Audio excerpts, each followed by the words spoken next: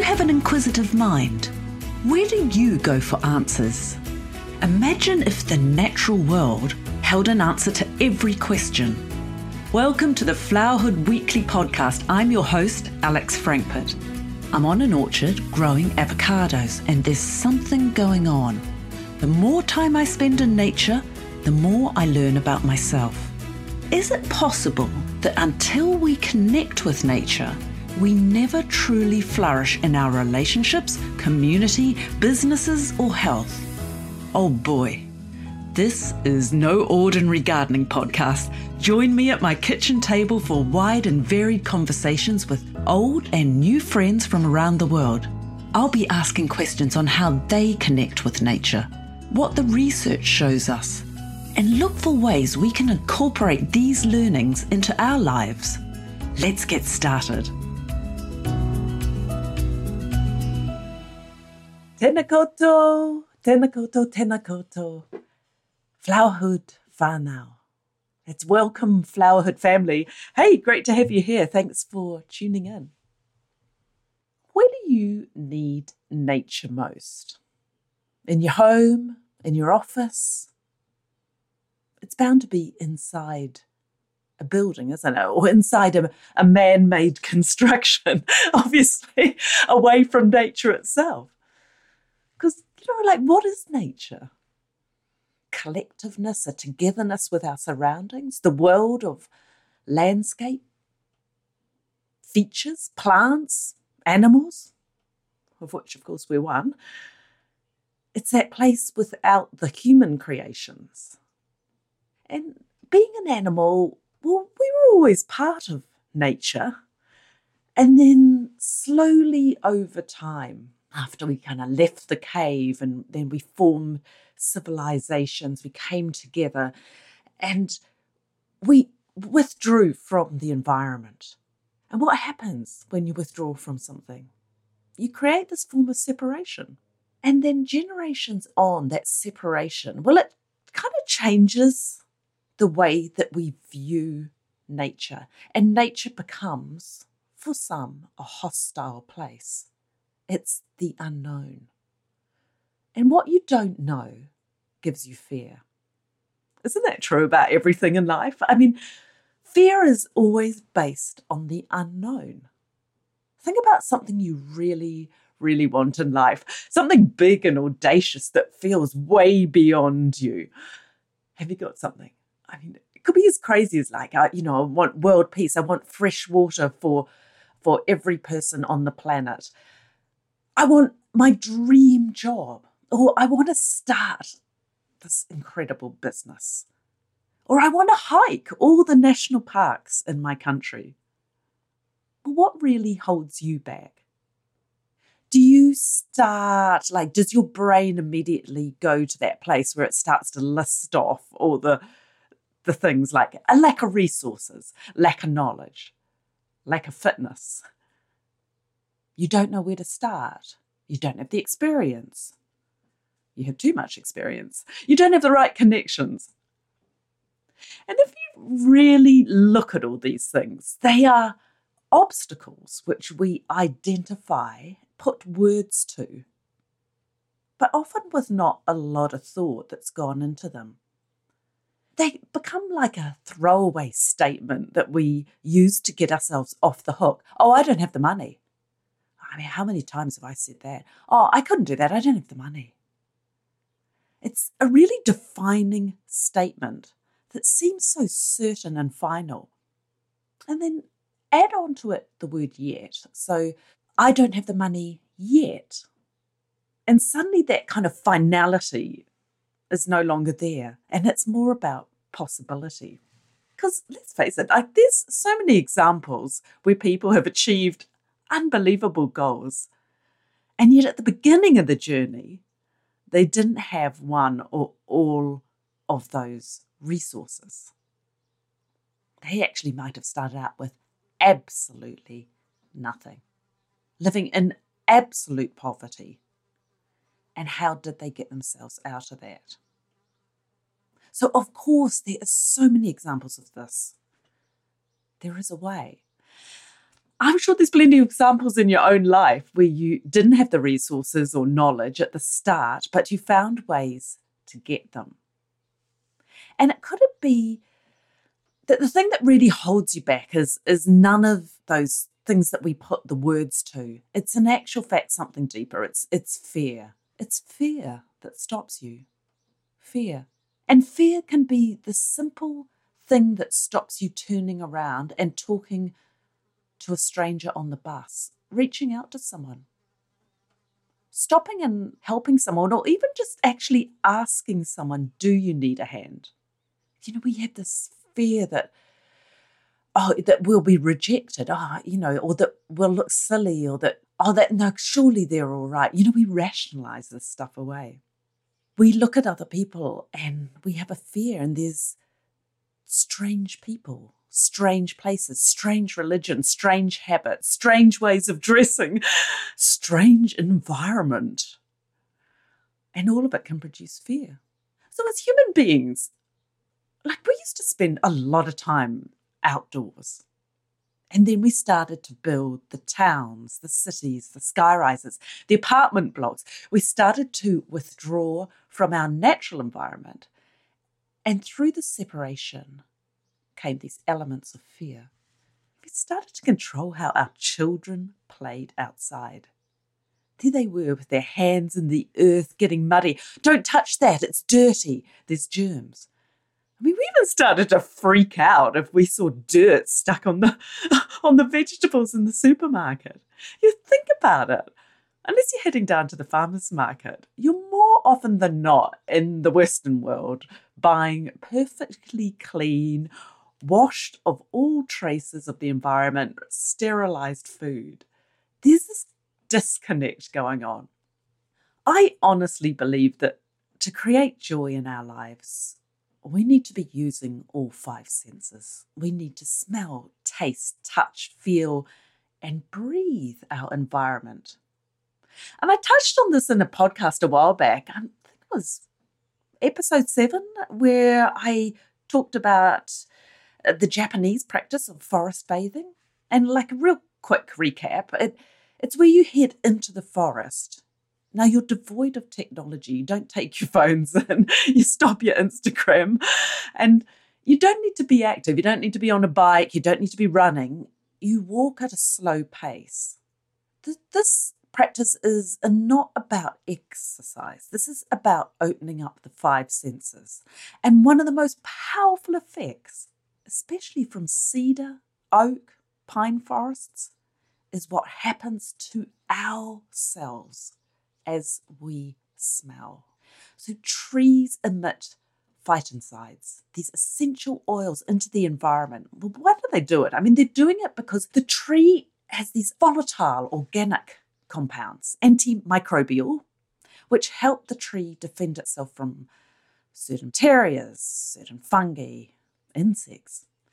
And these oils are a gift to us. So time inside the forest increases our lymphocytes, the natural killers of virus-infected cells in the human body. It's just incredible. So walking in the forest, it increases the activity of the parasympathetic nervous system, and it reduces the activity in the sympathetic nervous system. What's that like? I mean, imagine you're driving along the highway and you see an erratic driver ahead, and they're doing this kind of really crazy maneuver, and you have to swerve. So you react quickly to this dangerous situation. You go into that fight-flight response, kicks in immediately, and your sympathetic nervous system has been activated. Now, you continue driving, and the craziness of the situation and the knowledge of what could have just been a near-death experience, it kind of has you on edge. So how long it takes to calm down is governed by the parasympathetic nervous system. You think about, like, what was a saber-toothed tiger coming at you thousands of years ago can now be a car on the wrong side of the road coming towards you. And the response, the readiness to fight or flee, it's the same reaction as what you had all those years ago. So walking through forests, woods, eucalyptus groves, cedar plantations, it has the ability to create physical benefits and mental benefits. And yet, if you're interested in hearing more about it, do pop onto that podcast, because I go into the science behind it and I actually talk about some of the studies that were done on it. It's really interesting. The reason I mention this podcast is I did a lot of research for it. And then ever since, things have been cropping up in my life. You know how it is when you become really interested in a subject and you start to see it mentioned everywhere. And it's an actual phenomenon. It's called Baader-Meinhof.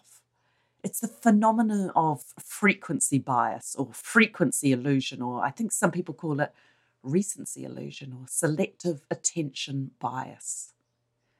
You notice something new. Well, at least it's new to you. And it could be a word or a business term, a brand, style of house, just about anything. And suddenly you're aware of that thing all over the place. When I started looking at the healing nature of plants, it's like I tuned my radar in. And now I just come across all sorts of interesting books, talks, people who have amazing information and insight into this. I just feel like it's sort of broadening my horizons. The more I kind of gather information about it, the more information comes into my life. So it's that selective attention bias, that frequency illusion. Today's podcast, I wanted to talk about a concept that I came across this week. Forest air method. So forest air, AIR method. Have you heard of this? All it consists of is a frame mounted on a wall in your house or your office, a lamp, and certain plants. You water them every 3 weeks. Yeah, every 3 weeks. God, not 3 times a week. You'd be a bit busy. So what people find is that there's a special kind of peace, presence, contentment that comes from this better air quality that is created from these plants. And thousands of Norwegians use the forest air method, and not just in homes, but in their offices, public institutions, schools, hospital. Now, I've seen, and you will have as well, I've seen living walls on property programs, house renovations, in the local trendy cafes. And I guess the thing is that I never understood really the point of them beyond it being a decorative nature.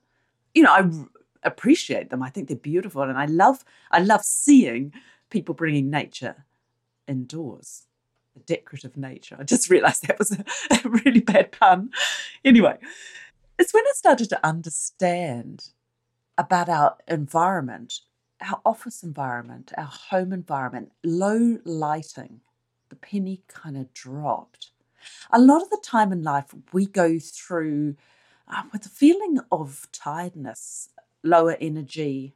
It's often not like a big dramatic feeling. It's not like you feel extremely sick, but you can walk into an environment and your energy level drops. So what say we find something that can actually raise our game, lift our energy level? Wouldn't that be cool? And I remember being in an office where I would walk in and by 10 o'clock in the morning, I'd start feeling tired, start yawning. And what I understand is often it's a light issue. So you have these two choices. You can scurry off to the couch and have a nap, or you kind of willpower yourself into getting over that 10 o'clock drop and you grab a coffee. I mean, actual fact, you hardly like to say to your boss, oh, look, I know I've just arrived an hour earlier to work and I just need to go and hit the couch in the executive lounge. I'll have a little nap. So what say your body is giving you a message? What say we stop ignoring when we walk into buildings and we feel that slump, that depletion in our energy level. You're walking into the office and an hour later, you start to feel lethargic. There's something going on here. Let's say it's your 1,000-year-old brain sensing danger, sensing a hazard. The light is too low. The room is too stuffy. There's not enough fresh air. Get out, get out, get out. Think about when you go on holidays. So you go on the holiday, you head off, you might be outdoors for a week, you come back and you're recharged.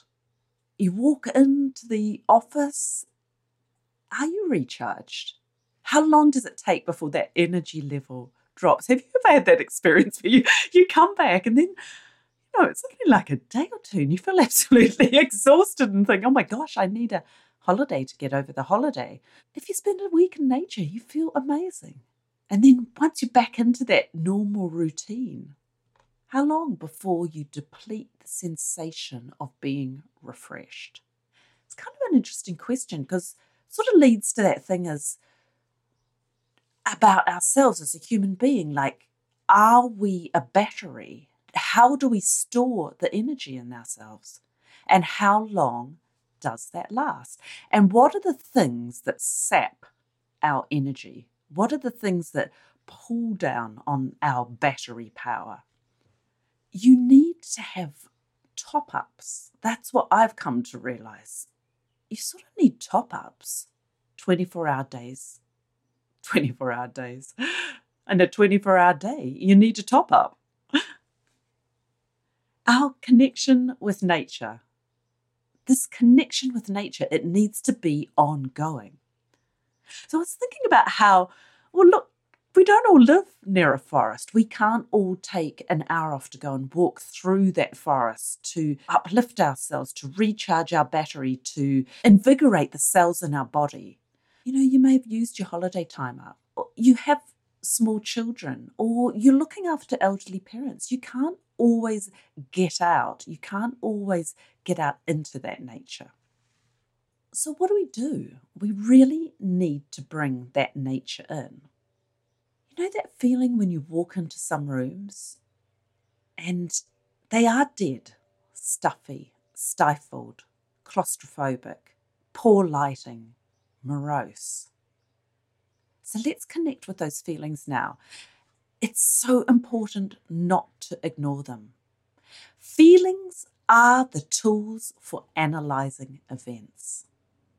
Feelings are the tools for analysing events. Walk into some rooms and you get a physiological symptom of dry eyes, stuffy nose, headaches, overheating, poor concentration, coughing, dry, itchy skin, feeling that your body has a heaviness. Now, what's kind of like the opposite of it? Lush plants and sunlight. Don't you think that just gives you this sort of confidence, this invigoration in your life? So what I'm wondering about, bringing plants into your home environment or office environment, is it that you're just introducing more oxygen, bringing those plants indoors? Well, that's not just the case, okay? So these plants are absorbing what is in the air. And don't forget that we talk about a plant, we also need to talk about the soil, fungi, the microorganisms in that soil. A plant is not just a plant. It's a mini ecosystem. So we're talking about what's involved around that plant, which also deals with the pollutants in the air. So plants are absorbing these poisonous solvents like formaldehyde, benzene, nitrogen oxide. We want to have these plants to filter these air pollutants, because if the plants aren't breathing them in, guess who is? Yes, us. You and me. It might be time that you kind of check out the NASA 1989 Clean Air Study. So look, there's this great book that I picked up, and it's by Jorn Voomdal. I hope I said his name correctly. So Jorn, Jorn, and Vumdal, Viumdal.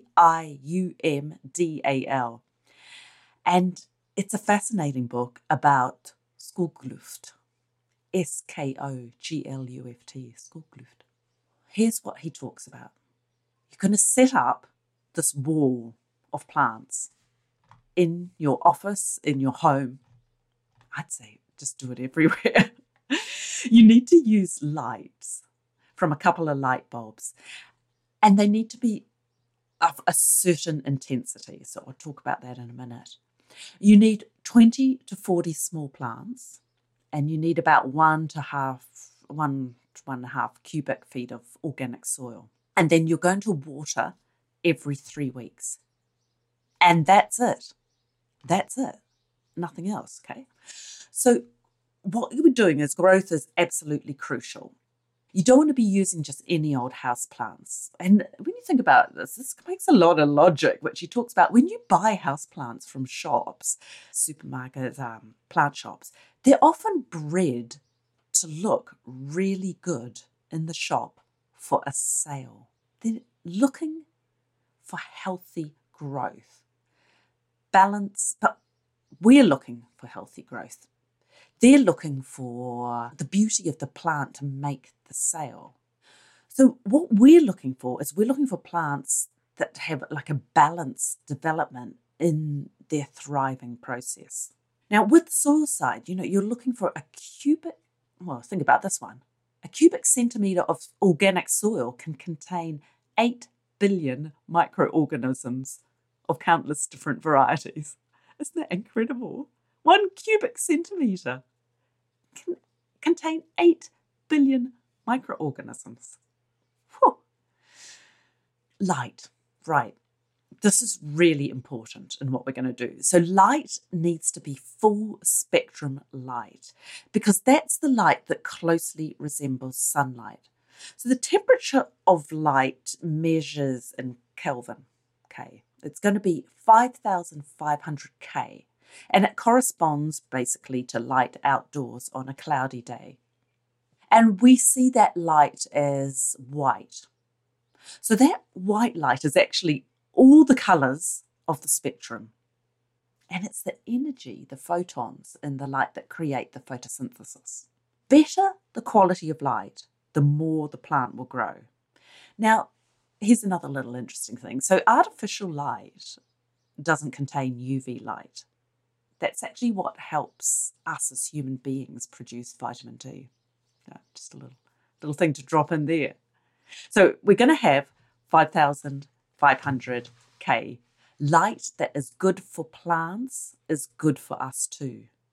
Ideally, we would be spending about 14 hours outside a day and then come into sleep. Now, there's not a lot of us that can do that in life. Spend 14 hours outside and then come in and sleep. Remember I was just saying about the buying your plants, from the supermarket, plant shop, whatever, and they look good, don't they? They look lush. That's because nurseries use a bluer end of the spectrum. And this is because they're interested in the growth side of the plant, just the growth side. So we're more looking for a balanced plant. Now, one little note here. A withered plant in your house means the environment is not good. If the environment's not good for that plant, the environment is not good for you. Now, the other thing that light is, it's measured in lux, L-U-X. This is luminosity. So outdoors on a sunny day is between 32,000 to 100,000 lux. Indoor lighting is 500 lux. Think about that. That is what we humans are trying to adapt ourselves to. The more time we spend inside, on our computers, in our, it's like living in our caves, isn't it? We're here and we are trying to adapt to this very low measurement of light. So the other thing that's really important for this wall that we're going to create is the plants themselves. And so John has identified that the best plant to use is the golden pothos. And this is a plant from Solomon Islands, so from the Pacific. It's dark, green and leafy, and it's been around for over 400 million years, so a lot longer than us. It's found in the rainforest floor as an undergrowth, so it can survive in lower light conditions. Remember what I just said. The moment we go from outside to inside, we just drop extraordinary amount of light that we really need as human beings and that plants need. The other thing you're going to need is a vertical frame. So you can basically hang 4 flower boxes. Now, if you're not allowed to put anything up on your walls because you're in an apartment, a tenant in place, what you could actually do is you could actually buy an old secondhand bookcase and, have that with 4 slots in for your 4 flower boxes. And then you're going to need a couple of lamps, which you will make sure that you've got the right LED light bulbs in, full spectrum, 5000 K, a watering can, some plastic plumbing pipe, 1.5 inches thick, with a bit of mesh on it. And so this is just going to sit in your flower boxes so that you can pour the water through the pipe and it will get down to the base. Rather than just like watering the top soil, we actually want it to get right the way down where the roots will be. You'll need some clay pebbles or something to put at the bottom of the flower pot as well for drainage. And you're going to water once every 3 weeks. No more and no less than a gallon per box. The lights, they're going to turn on, hopefully, 7 a.m. and off 7 p.m. And then the only other thing you need to do is touch your plant. Touch it. Manicure it. Remove bits of growth every now and then. When you touch your plant and manicure it, cut off like the older leaves, give it a little tweak. If you see one tendril growing a bit too long, like take it off. This creates a little jolt in the plant. And the plant goes, oh my gosh, action is needed, something's happening. And it basically creates like a spark of life force to your plant. So Jorn Vommedal tells you exactly what you need to do to keep your plant alive and thriving. He shows you how to create this really simple system, this ecosystem in your house or office. And it's really easy. And what a great project you could do with your kids, like bringing the nature indoors, allowing them to experience firsthand the joy and calming effects of plants. Think about the amazing benefits of cleaning the air in your house. I'm really excited about this, and this is going to be my project over the next few weeks. I'm going to create a live wall. Thanks for joining me today. I wish you all joy, peace, love, and a beautiful connection with nature. Look forward to you tuning in soon. Bye. My heartfelt thanks for listening all the way to the end of this Flowerhood podcast. I hope you enjoyed it. Please subscribe to the show, like and review it on your favourite player. Be part of the greater Flowerhood community. Join the Flowerhood Facebook group and find show notes and information at flowerhood.com. I can't wait to share the next episode. Until then, hey, why not stop and smell the roses?